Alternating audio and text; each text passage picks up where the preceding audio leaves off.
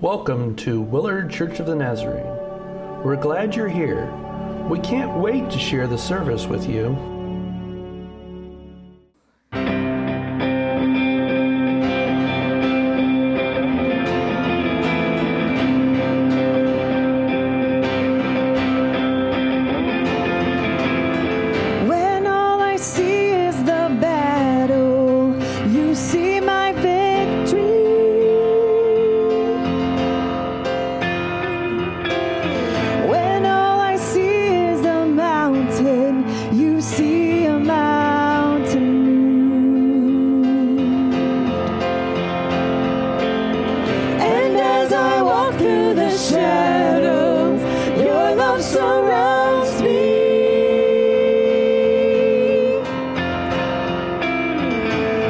There's nothing to fear now, for I'm safe with you. So when I fight, I'll fight on my knees with my head lifted high. Oh God, the battle belongs to you, and every fear I lay at your feet. I'll sing through the night. Oh God, the battle belongs to you.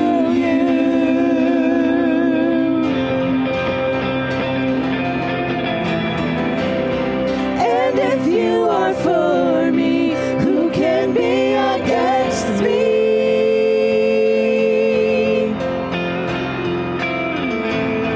For Jesus, there's nothing impossible for you.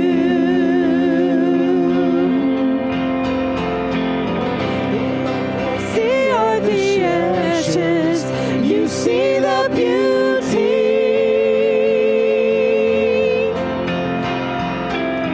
when all I see is the cross, God. You see the empty tomb.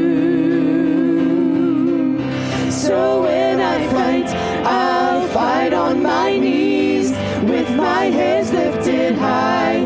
Oh God, the battle belongs to you, and every fear I lay at your feet. I'll sing through the night. Oh God, the battle belongs to you.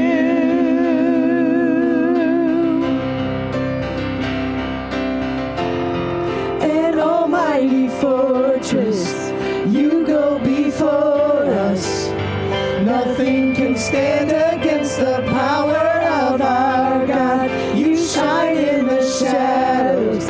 You win every battle.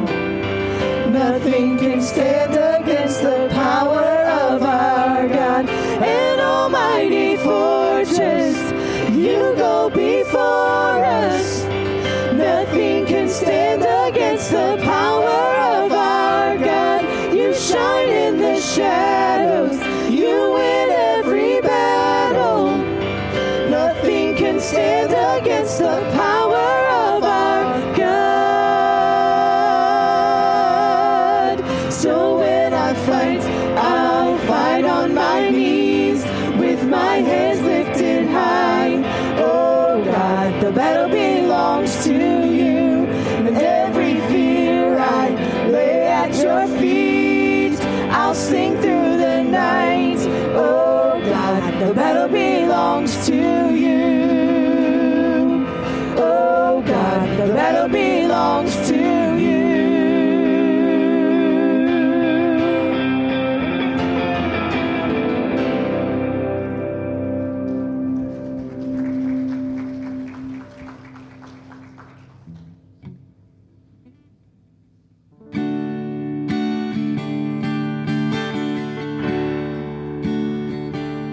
There's honey in the rock, water in the stone, manna on the ground, no matter where I go.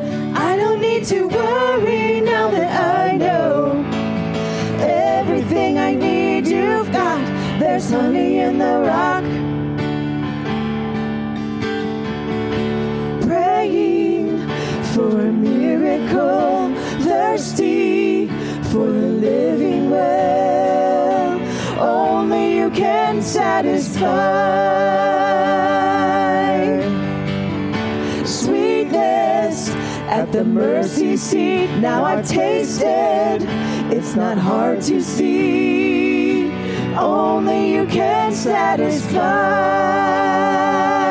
There's honey in the rock, water in the stone, manna on the ground, no matter where I go. I don't need to worry now that I know everything I need you've got. There's honey in the rock. Freedom where the Spirit is, bounty in the wilderness. You will always satisfy. There's honey in the rock, water in the stone, manna on the ground, no matter where I go. I don't need to worry now that I know everything I need you've got. There's honey in the rock, purpose in your plan, power in the blood, healing in your hands. It started flowing when you said it is done. Everything you did's enough. I keep looking, I keep finding, you keep giving, you keep providing. I have all that I need. You are all that I need. I keep praying, you keep moving. I keep praising, you keep proving. I have all that I need. You are all that I need. I keep looking and I keep finding. You keep giving, keep providing. I have all that I need. You are all that I need. I keep praying, you keep moving. I keep praising, you keep proving. I have all that I need. You are all that I need. I have all that I need. You are all that I need. Yeah. There's honey in the rock, water in the stone, manna on the ground, no matter where I go. I don't need to worry now that I know everything I need you've got. There's honey in the rock, purpose in your plan, power in the blood, healing in your hands. It started flowing when you said it is done. Jesus, who you are is enough. There's honey in the rock.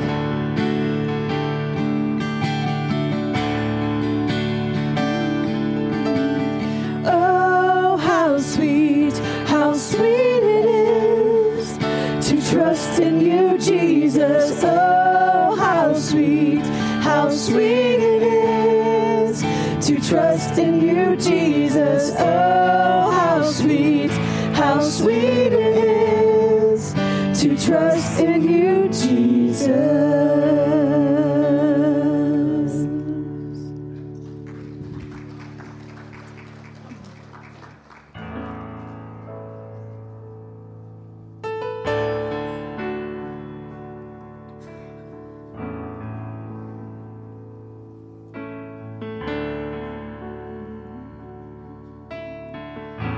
The Lord bless you and keep you. Make his face shine upon you and be gracious to you. The Lord turn his face toward you and give you peace.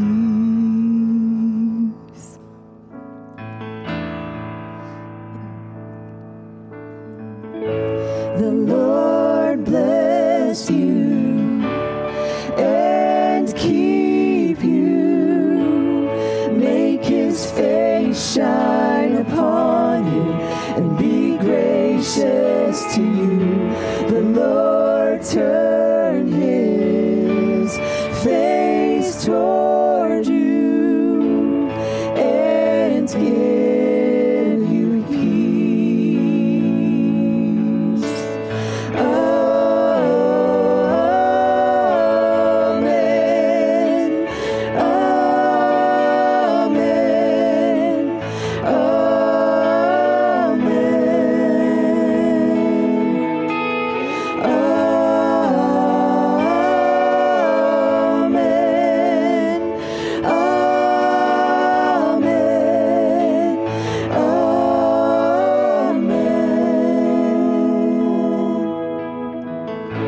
The Lord bless you and keep you. Make his face shine upon you and be gracious to you. The Lord turn his face toward you and give you peace.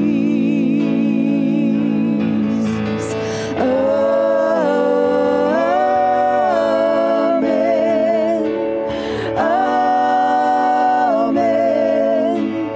Amen.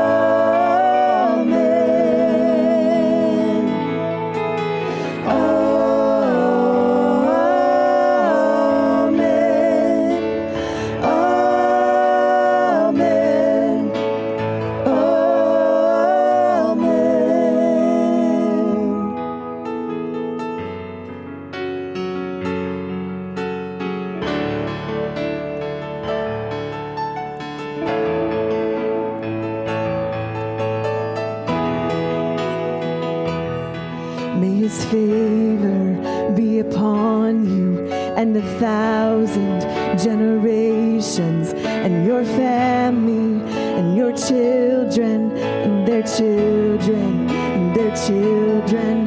May his favor be upon you and 1,000 generations, and your family and your children and their children and their children. May his presence go before you and behind you and beside you, all around you and within you. He is with you. He is with you in the morning and the evening, and you're coming and you're going, and you're weeping and rejoicing. He is for you. He is for you.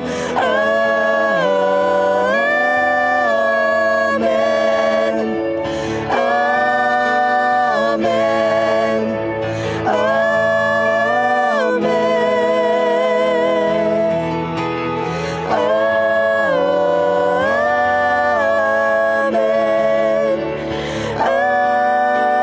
Amen. Amen.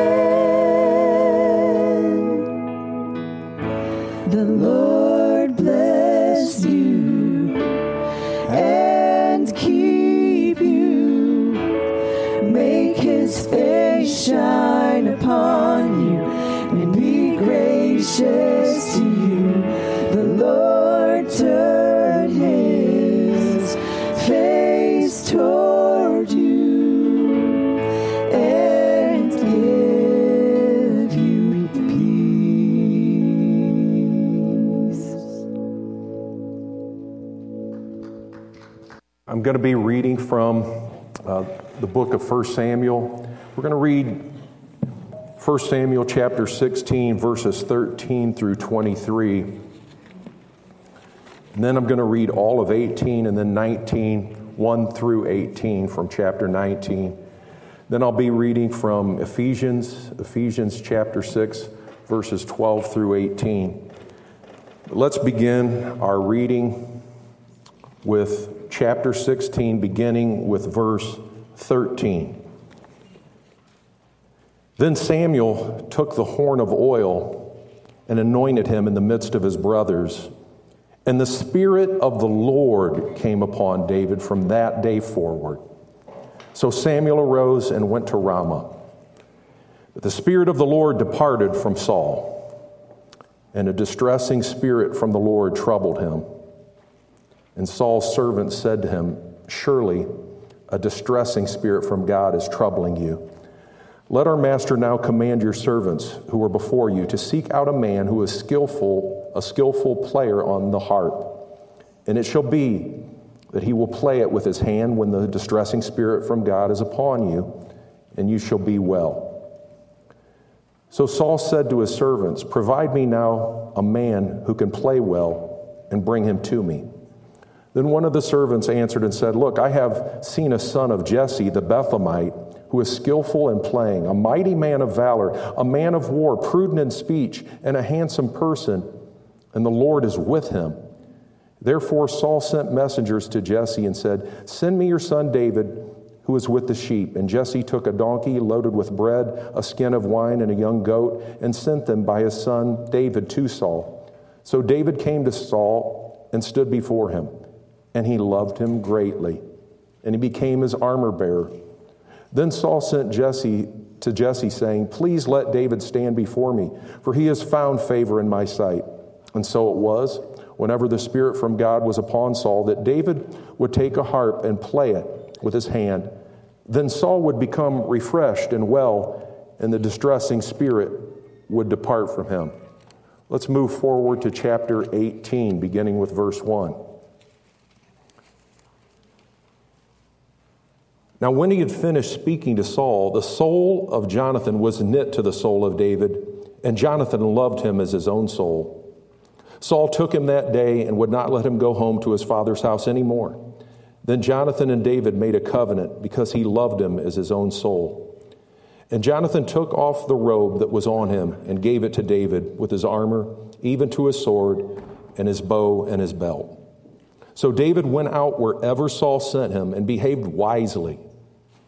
And Saul set him over the men of war, and he was accepted in the sight of all the people and also in the sight of Saul's servants.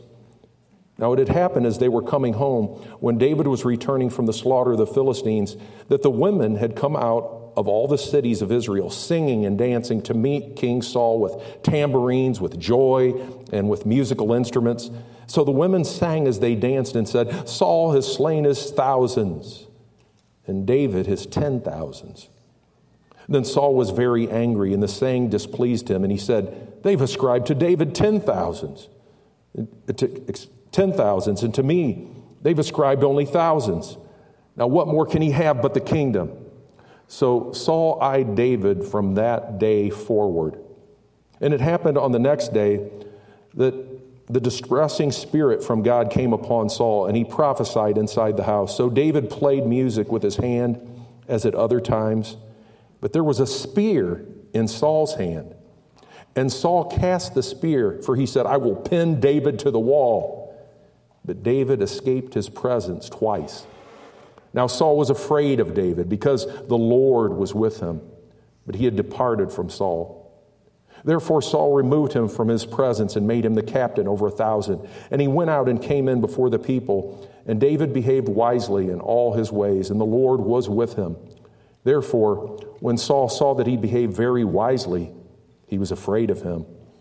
But all Israel and Judah loved David because he went out and came in before them. Then Saul said to David, "Here is my older daughter Merab. I will give her to you as a wife. Only be valiant for me and fight the Lord's battles." For Saul thought, "Let my hand not be against him, but let the hand of the Philistines be against him." So David said to Saul, "Who am I, and what is my life or my father's family in Israel, that I should be son-in-law to the king?" But it happened at the time when Merab, Saul's daughter, should have been given to David, that she was given to Adriel the Meholathite as a wife. Now Michal, Saul's daughter, loved David, and they told Saul, and the thing pleased him. So Saul said, "I will give her to him, that she may be a snare to him, and that the hand of the Philistines may be against him." Therefore Saul said to David a second time, "You shall be my son-in-law today." And Saul commanded his servants, "Communicate with David secretly and say, 'Look, the king has delight in you, and all his servants love you. Now therefore become the king's son-in-law.'" So Saul's servants spoke those words in the hearing of David, and David said, "Does it seem to you a light thing to be a king's son-in-law, seeing I am poor and a lightly esteemed man?" And the servants of Saul told him, saying, "In this manner David spoke." Then Saul said, "Thus you shall say to David, the king does not desire any dowry, but 100 foreskins of the Philistines to take vengeance on the king's enemies." But Saul thought to make David fall by the hand of the Philistines. So when his servants told David these words, it pleased David well to become the king's son-in-law. Now the days had not expired. Therefore David arose and went, he and his men, and killed 200 men of the Philistines. And David brought their foreskins and gave them in full count to the king. that he might become the king's son-in-law. Then Saul gave him Michal, his daughter, as a wife. Thus Saul saw and knew that the Lord was with David, and that Michal, Saul's daughter, loved him. And Saul was still more afraid of David. So Saul became David's enemy continually. Then the princes of the Philistine went out to war. And so it was, whenever they went out, that David behaved more wisely than all the servants of Saul, so that his name became highly esteemed. Chapter 19, beginning with verse 1. Now Saul spoke to Jonathan his son and to all his servants that they should kill David. But Jonathan, Saul's son, delighted greatly in David. So Jonathan told David, saying, My father Saul seeks to kill you. Therefore, please be on your guard until morning, and stay in a secret place and hide. And I will go out and stand beside my father in the field where you are, and I will speak with my father about you. Then what I observe I will tell you. Thus Jonathan spoke well of David to Saul his father, and said to him, Let not the king sin against his servant, against David, because he has not sinned against you, and because his works have been very good toward you.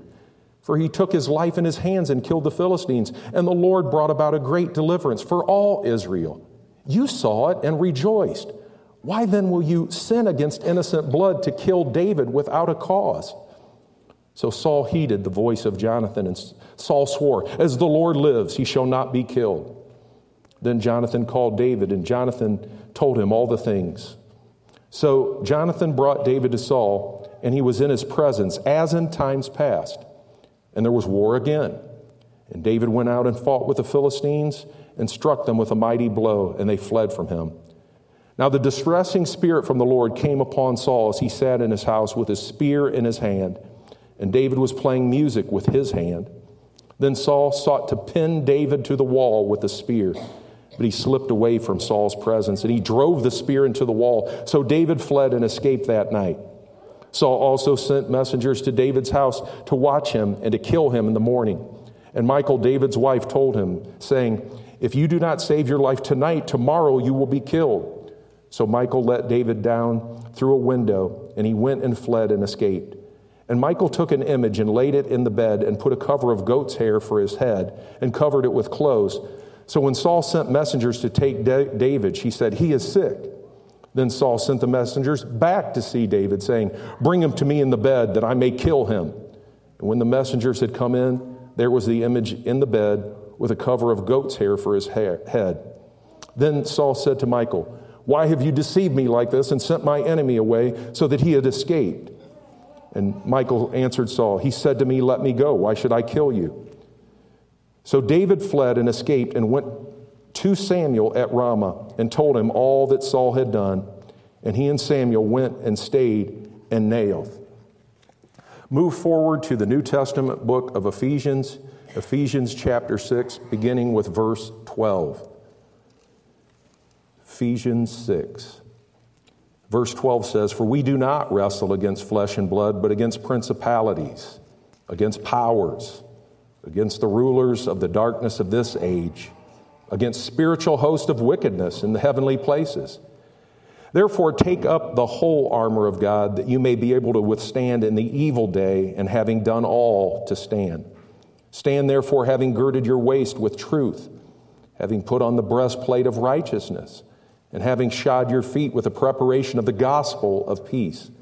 Above all, taking the shield of faith, with which you'll be able to quench all the fiery darts of the wicked one, and take the helmet of salvation and the sword of the Spirit, which is the word of God, praying always with all prayer and supplication in the Spirit, being watchful to this end with all perseverance and supplication for all the saints.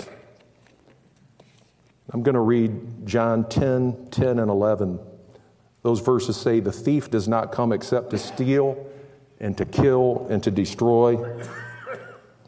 I have come that they might have life and that they may have it more abundantly. I am the good shepherd. The good shepherd gives his life for the sheep. Christian, you are a target, and the enemy would like for nothing better than to see a person's life be shipwrecked by sin. Your enemy is Satan. And as John 10:10 states, the thief does not come except to steal and to kill and to destroy. Often the person that does not resist the devil and flee from sin will succumb to bondage and eventually a tragic falling away. Now, that term shipwreck represents apostasy and a profound and tragic loss of faith, the kind that was evident in the false teachers that the Apostle Paul wrote about in 1 Timothy 1:19. Hebrews 9:27 says that it's appointed unto man once to die and then the judgment. If you and I live long enough in this world, we will all die unless Jesus returns to take us home first. But understand that an unbelieving person trapped in sin as a potential target of the enemy will often die tragically, prematurely, ignominiously, in a degraded state of bondage under tragic circumstances that are often the result of their sin. When a person allows themselves to become trapped and mired in sin, they become targets of the enemy. The enemy is given place in their lives, and the result is spiritual death. Now, there are tragedies that befall people that are a result of their sins. Galatians 6, 7, and 8 says, "Do not be deceived. God is not mocked. For whatever a man sows, that he will also reap. For he who sows to his flesh will of the flesh reap corruption, but he who sows to the Spirit will of the Spirit reap everlasting life." Ephesians 1, 14 through 16 explains how unbridled sin can bring death. The verses say, "But each one is tempted when he's drawn away by his own desires and enticed. Then when desire has conceived, it gives birth to sin, and sin, when it is full grown, brings forth death." Romans 6:23 tells us, "For the wages of sin is death, but the gift of God is eternal life through Jesus Christ our Lord." Ephesians 4:27 reminds us not to make a comfortable dwelling place for the enemy of our souls. The verse says, "Neither give place to the devil." The Christian is to flee from sin and with the help of the Holy Spirit resist the enemy. The Christian is not to feel comfortable in sin or to make a room for sin in their lives. The Christian is to be led by the Holy Spirit, not their own flesh and lusts. Romans 13:14 says, "But put on the Lord Jesus Christ and make no provision for the flesh to fulfill its lusts." When David wrote many of the Psalms, he was at that time a literal target for his enemies that pursued him with real, literal weapons. One of his enemies was the first king of Israel, his father-in-law Saul. Now we know that Saul made David the literal target for the head of his spear at least 2 times. Because of Saul's envy, lust for power, fear, and hatred, David became targeted for death by Saul. Psalm 91 is a beautiful expression of David's confidence and abiding trust in God and has been a great comfort to many believers. Psalm 91 also provides an inventory of the perils that David faced at various points in his life when he was forced to run for his life as a targeted fugitive. If David wrote Psalm 91 in the midst of being hounded and pursued by an enemy intent upon slaying him, then he wrote a beautiful description of his trust and confidence in the protective power of God to deliver a person from their enemies. Psalm 91, 4 and 5 says, "He shall cover you with his feathers, and under his wings you shall take refuge. His truth shall be your shield and buckler. You shall not be afraid of the terror by night, nor the arrow that flies by day." Ephesians 6:16 reminds us that our cruel, wicked enemy has made the Christian his target, but a life-saving shield is made available to the child of God that has placed his trust in Jesus Christ. The verse says, "Above all, taking the shield of faith, which with you will be able to quench all of the fiery darts of the wicked one." The Christian is protected from the enemy's attacks and fiery darts. Well, as we examine the account of David during a time in his life when he became a target of his enemy, I believe that the truth of God's word illustrates how and why a Christian can experience faith, peace, and confidence even while in the crosshairs and being the target of their enemy. Conversely, when we see and analyze and examine Saul's actions, we see someone allowing sin to make him a tool of the enemy. We know that Saul died in a tragic fashion. We didn't read about that, but you can read about it in 1 Samuel chapter 31.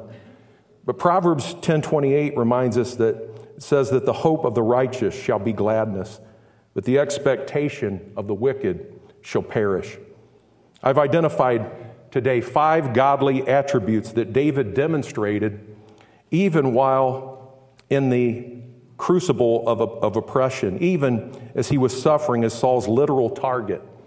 And here they are: their peace, the enjoyment and sharing of gifts, love, victory, and wisdom. Now, the first godly attribute that David evinced while being targeted by Saul was peace. Now, we know that David had God's abiding peace while Saul suffered and feared envy, distress, and anxiety. David enjoyed God's anointing while Saul lost his abiding presence and was troubled by a distressing spirit. 1 Samuel 16:13 and 14 says, "Then Samuel took the horn of oil and anointed him in the midst of his brothers, and the Spirit of the Lord came upon David from that day forward. So Samuel arose and went to Ramah, but the Spirit of the Lord departed from Saul, and a distressing spirit from the Lord troubled him."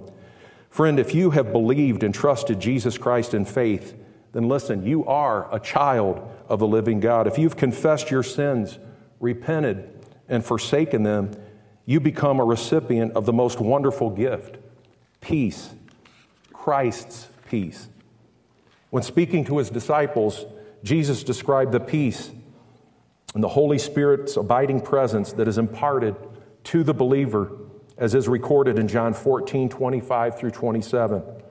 Our Savior Jesus said this. He said, "These things I have spoken to you while being present with you. But the Helper, the Holy Spirit, whom the Father will send in my name, he will teach you all things and bring to your remembrance all things that I said to you. Peace I leave with you. My peace I give to you. Not as the world gives do I give to you. Let not your heart be troubled, neither let it be afraid." Jesus said, as is recorded in John 16:33, "These things I have spoken to you, that in me you may have peace. In the world you will have tribulation, but be of good cheer. I have overcome the world." And one verse that has helped me to trust God for peace is found in Isaiah 26:3. This verse has been a promise verse that has strengthened me at various times in my life. The verse says, "You," talking about God, "will keep him in perfect peace, whose mind is stayed on you, because he trusts in you." Friends, God's peace is a peace that will sustain you in times of trial and hurt. God's peace, his Holy Spirit, will sustain you when you're discouraged, when you face uncertainties, when you go through persecution, even as you face death. God's peace is a peace that transcends our circumstances and all human reason. Philippians 4:6 and 7 says, "Be anxious for nothing, but in everything, by prayer and supplication with thanksgiving, let your requests be made known to God, and the peace of God, which surpasses all understanding, will guard your hearts and minds through Christ Jesus."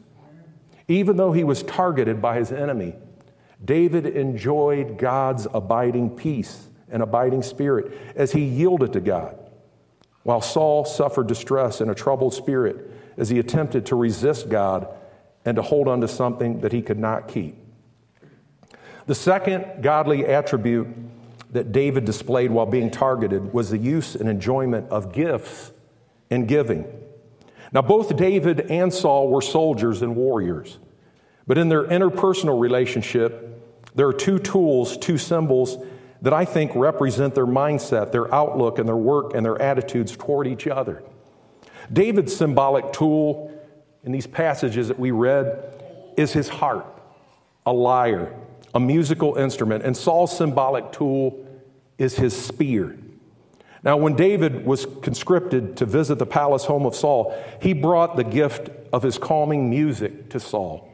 David's tool was a musical instrument. His tool, a harp, allowed him to give a gift, music. A harp or a lyre is a creative tool. Music is a creative endeavor. Now, we might think of David's harp and his music as being symbolic of gifts or giving or being fruitful. Now, Saul's tool was his spear, a tool that takes. If used offensively, the spear can be used to take a life. Now, we know that Saul attempted to murder David, but listen, a weapon can be used for good. But Saul wasn't using his weapon for good as a good soldier would, to defend, to free, or to liberate. Just as Jesus Christ gave his life and shed his blood, we are to demonstrate a giving spirit. We are to use our gifts to bless rather than to curse. And God has given every person gifts. James 1:17 explains how every gift that we enjoy that we receive from God, including life itself, comes from our Heavenly Father. The verse says, every good gift and every perfect gift is from above and comes down from the Father of lights, with whom there is no variation or shadow of turning. God's wonderful grace, that unmerited favor that we don't deserve, is the greatest gift that anyone can attain or hope to possess. Paul labeled God's grace to the church in Corinth, as is recorded in 2 Corinthians 9:15, as being an indescribable gift. When God the Father sent God the Son to us for the purpose of reconciling, redeeming us, and regenerating us, He gave us the gift of eternal life and everything a believer needs to complete their purpose in calling in Christ. Our faith, our relationship, our redemption and reconciliation to Christ is a gift. Ephesians 2:8 says, "For by grace you have been saved through faith, and that not of yourselves. It is the gift of God, not of works, lest anyone should boast." Romans 8:32 says, "He who did not spare his own Son, but delivered him up for us all, how shall he not with him also freely give us all things?" Jesus said, as is stated in Acts 20:35, "It is more blessed to give than to receive." If every person made giving of their own free will more of a priority, the world would not be made perfect. The Bible says that the poor we will always have with us. And we know that the world is corrupted in sin. And we know that we all have a sin nature. We're born into sin.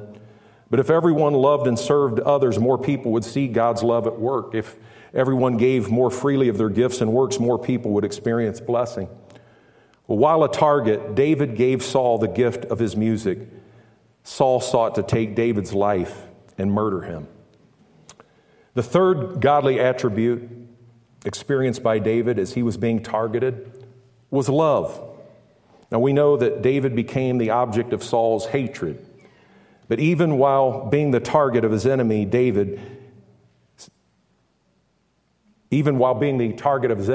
David experienced love, while Saul, on the other hand, experienced fear and hatred and mistrust. Saul became David's enemy, but Saul's own children, Jonathan and Michal, who was also David's wife, showed loyalty and love to David. David wrote this in Psalm 32:10, "Many are the woes of the wicked, but the Lord's unfailing love," and some translations say mercy, "surrounds the man who trusts in him." Saul couldn't enjoy the gift of being king in his kingdom. He'd been blessed with his kingdom, but he couldn't enjoy it because of the fear, envy, and hatred that consumed his heart. We know that David became Jonathan's closest, most beloved friend. After David had defeated Goliath, God's word tells us that Jonathan loved David so much that he symbolically gave his right of succession to become the next king of Israel to his friend David. 1 Samuel 18:3-4 says, "Then Jonathan and David made a covenant because he loved him as his own soul. And Jonathan took off his robe that was on him and gave it to David with his armor, even to his sword and to his bow and his belt." 1 Samuel 19:1 tells us that while Saul conspired to kill David, Jonathan, his son, wanted no part of it. Jonathan loved David. The verses say, "Now Saul spoke to Jonathan, his son, and to all his servants that they should kill David. But Jonathan, Saul's son, delighted greatly in David. So Jonathan told David, saying, 'My father Saul seeks to kill you.'" Think about that, how amazing that is. God took a person that Saul wanted to use as an instrument of death and converted him into an instrument of love and protection for David. Proverbs 16:7 reminds us that when a man's ways please the Lord, he makes even his enemies to be at peace with him. Well, after Saul's first attempt on David's life, Jonathan also worked to reason with Saul and to reconcile David to Saul. Jonathan's work as a peacemaker is recorded in 1 Samuel 19:4. God's word says, "Thus Jonathan spoke well of David to Saul his father, and said to him, Let not the king sin against his servant, against David, because he has not sinned against you, and because his works have been very good toward you." Because of Jonathan's intervention and love for David, Saul swore that he would not kill David. Verse 7 of 1 Samuel 19 tells us that a brief period of restoration and reconciliation took place. The verse says, "Then Jonathan called David, and Jonathan brought David to Saul, and he was in his presence as in times past." David was a target of his enemy, but God brought a loving friend and a peacemaker into his life. In his Sermon on the Mount, our Lord and Savior Jesus Christ had good words for people that seek to heal wounds and bring reconciliation. He said, as is recorded in Matthew 5:9, "Blessed are the peacemakers, for they shall be called the sons of God." Hebrews 12:14 says that we are to seek peace in our relationships with others. We are to demonstrate Christ-like love to those that we come in contact with, even our enemies. The verse says, "Pursue peace with all people and holiness, without which no one will see the Lord." Well, Jonathan loved and helped David time and time again. But God also used Saul's daughter Michal to show love to David and to help him. Now, originally, as part of Saul's machinations and scheming, Saul sought to manipulate and to use his daughter as a tool to trap and destroy David. 2 Samuel 18:20 says, "Now Michal, Saul's daughter, loved David, and they told Saul, and the thing pleased him. So Saul said, I will give her to him, that she may be a snare to him, and that the hand of the Philistines may be against him." Saul's intention to bring David into the family wasn't based on his desire to bring love and blessing to his daughter Michal. It was rooted in his desire to use her and manipulate her into becoming a weapon to destroy another person, in this case, David. Because of Saul's envy, hatred, and his murderous intentions, Saul wasn't happy that his daughter's love for David grew as she became his wife. This turn of events only caused Saul to become even more fearful and paranoid. 1 Samuel 18:28 says, "Thus Saul saw and knew that the Lord was with David, and that Michal, Saul's daughter, loved him, and Saul was still more afraid of David." So Saul became David's enemy continually. After Saul had literally made David the target of his spear again, as is recorded in 1 Samuel 19:9, David escaped, and Saul sent agents to David's house to kill him. But Michal showed love to David and warned him to flee. Verses 11 and 12 say, Saul also sent messengers to David's house to watch him and to kill him in the morning. And Michal, David's wife, told him, saying, "If you don't save your life tonight, tomorrow you will be killed." So Michal let David down through a window, and he went and fled and escaped. Proverbs 31:8 says, "Open your mouth for the speechless, in the cause of all who are appointed to die." And Proverbs 24:11 says, "Deliver those who are drawn toward death, and to hold back those stumbling to the slaughter." As Christians, we are to love and to speak up for those who are weak, who cannot defend themselves. We are to deliver those that are dying in their sin with the life-saving good news message of the gospel. Well, Michal helped to rescue David from death and showed him love, just as Jonathan, her brother, had, even as he was hated by Saul and was being marked as Saul's target for murder. David experienced love. Friend, even in your trials, even as you live in a world where you are a target of the enemy, you can experience God's abiding love. You can rest in God's love and continue to be fruitful, even when you're going through difficulties, even when you're going through trials. The Christian is to abide in the love of Jesus Christ. Jesus' promises are recorded in John chapter 15, verses 5, 9, and 10. The verses say, "I am the vine, and you are the branches. He who abides in me and I in him bears much fruit. For without me, you can do nothing. And verses 9 and 10 say, as the Father loved me, I also have loved you. Abide in my love. If you keep my commandments, you will abide in my love, just as I have kept my Father's commandments and abide in his love. If you believed and placed your trust in Jesus Christ, you have Christ's abiding love. And nothing can separate you from his love. Romans 8:33 through 39 explains the love we have in Jesus Christ, even while we experience trials and walk through the valley of the shadow of death in this world. The verses say, who shall bring a charge against God's elect? It is God who justifies. It is he who condemns. It is Christ who died and furthermore is also risen, who is even at the right hand of God, who also makes intercession for us.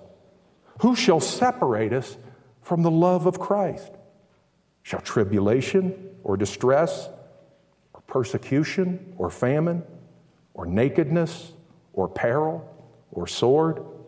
As it is written, for your sake we are killed all the day long. We are accounted as sheep for the slaughter. Yet in all these things we are more than conquerors through him who loved us. For I am persuaded that neither death, nor life, nor angels, nor principalities, nor powers, nor things present, nor things to come, nor height, nor depth, nor any created thing shall be able to separate us from the love of God which is in Christ Jesus our Lord. Even as David was targeted, he was loved. The fourth attribute that David demonstrated while being targeted is victory. Now, as David was victorious in battle and brought victory to Israel, Saul's kingdom, he was hated and despised all the more by Saul. Saul was tragically, fatally envious of David. Even though David fought for him, Saul could not enjoy David's victories and blessings, nor appreciate his accomplishments. What set Saul on this course in this direction? Well, it was Saul's pride and his fear of losing the admiration, praise, and loyalty of his people. Saul was afraid of losing his kingdom.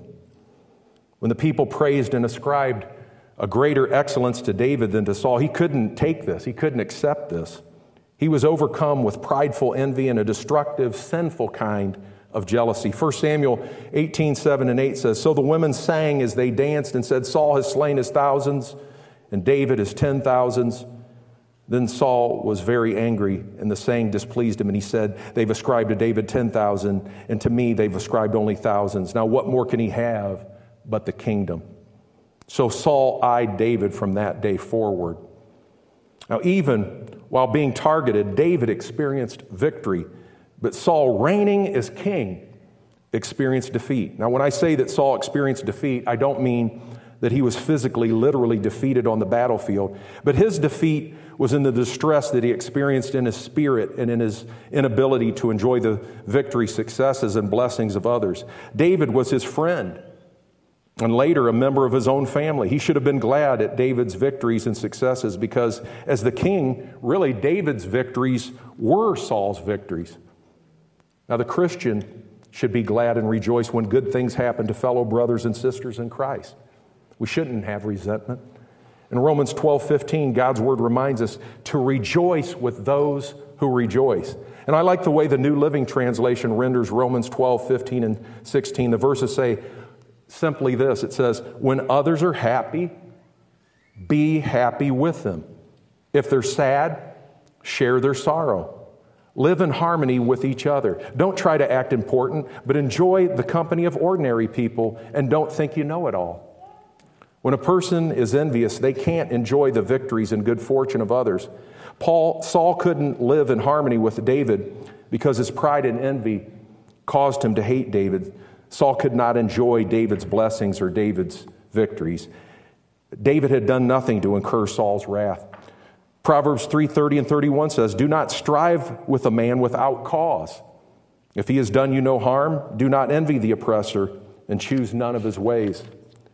Now, we would identify David as being the oppressed rather than the oppressor in his relationship with Saul. But in Saul, we see a man trying to hurt someone who had done nothing, who had done him no harm. And we see a man envying someone beneath him in rank and power.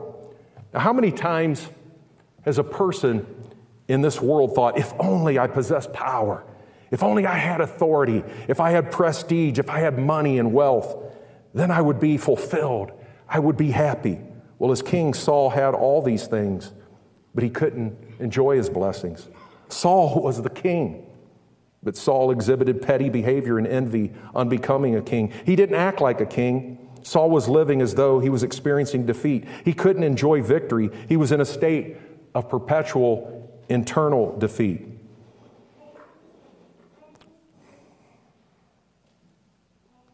David experienced victory as he was being targeted by his enemy. And as a child of God, you too can experience victory in this world through Jesus Christ. When you place your complete trust in him, obey him, and exercise your faith. 1 John 5:1-5 explains how a Christian in faith finds victory. The verses state, whoever believes that Jesus is the Christ is born of God, and everyone who loves him, who begot, also loves him who is begotten of him. By this we know that we love the children of God, when we love God and keep his commandments. For this is the love of God, that we keep his commandments, and his commandments are not burdensome. For whatever is born of God overcomes the world, and this is the victory that has overcome the world, our faith. Who is he who overcomes the world? But he who believes that Jesus is the Son of God. Well, David experienced victory even as he experienced grave, anxious circumstances, as he was targeted by an enemy. And believer, as you exercise faith, Jesus Christ will grant you victory. The fifth godly attribute enjoyed by David, even while being targeted, was wisdom. Even while being in danger as Saul's target, David exercised and practiced wisdom, while Saul practiced paranoia and fear-driven folly, making one mistake after another. 1 Samuel 18:5 says, so David went out wherever Saul sent him and behaved wisely. And Saul set him over the men of war, and he was accepted in the sight of all the people and also in the sight of Saul's servants. Conversely, Saul's behavior became foolish, unstable, and violent, and he became obsessed and intent upon destroying David to keep him from the throne. As the children of God operate in a sinful world, Jesus said that he wanted his disciples to demonstrate wisdom. In Matthew 10:16, Jesus said, behold, I send you out as sheep in the midst of wolves. Therefore, be wise as serpents and as harmless as doves. David demonstrated this kind of shrewd wisdom and harmlessness as he eluded Saul and later spared Saul's life. We didn't read about that. You can read about that in 1 Samuel chapters 24 and 26. That as the Christian practices true godly wisdom, God's gospel wisdom, his message will seem foolish to those that have not believed and trusted God unto salvation. 1 Corinthians 1:18 and 25 say, for the message of the Christ is foolishness to those who are perishing, but to us who are being saved, it is the power of God. Verse 25 says, because the foolishness of God is wiser than men, and the weakness of God is stronger than men. The Christian may be targeted to endure difficulties, tests, and trials. Job felt that he was a target as he experienced pain and suffering. In his affliction, he asked God, as is recorded in Job 7:20, why have you set me as your target, so that I am a burden to myself? The prophet Jeremiah recognized that God had allowed him to experience many afflictions and desolations. Lamentations 3:12 and 13 record the prophet's expression of pain. The verses say, he has bent his bow and set me up as a target for the arrow. He has caused the arrows of his quiver to pierce my loins. But here's the good news. In the midst of these afflictions and trials, Jeremiah was able to rejoice as he recognized God's hand of mercy and faithfulness. Lamentations 3:22 through 26 reveal God's goodness and love for Jeremiah, even as he went through trials and difficulties. The verses say, through the Lord's mercies we are not consumed, because his compassions fail not. They are new every morning. Great is your faithfulness. The Lord is my portion, says my soul. Therefore I hope in him. The Lord is good to those who wait for him, to the soul who seeks him. It is good that one should hope and wait quietly for the salvation of the Lord. Friend, a child of God can thrive even in the midst of adversity. God's shield of faith can protect the targeted child of God as they are blessed and experience love, God's wisdom, his abundant gifts, his peace, and his victory. The grass withers, the flower fades, but the word of our Lord will last forever. Let's pray. Dear Heavenly Father, we thank you that even as we may go through difficulties, even as we may in the future be faced with trials, that your abundant peace and love will sustain us, that you will be with us no matter what we might face. Lord, I pray for myself and everyone here, Lord, that you would help us to be overcoming Christians, that you would help us to follow you no matter what the cost. Lord, I pray that you would help us through the power of your Holy Spirit to do that, because we can't do that through our own flesh. Only you, through your miraculous love, power, and strength, can provide us with that kind of strength to endure what we might face, whatever we might face in the future. So, Lord, I pray that you would go with us now. Help us to tell others about what you've done for us.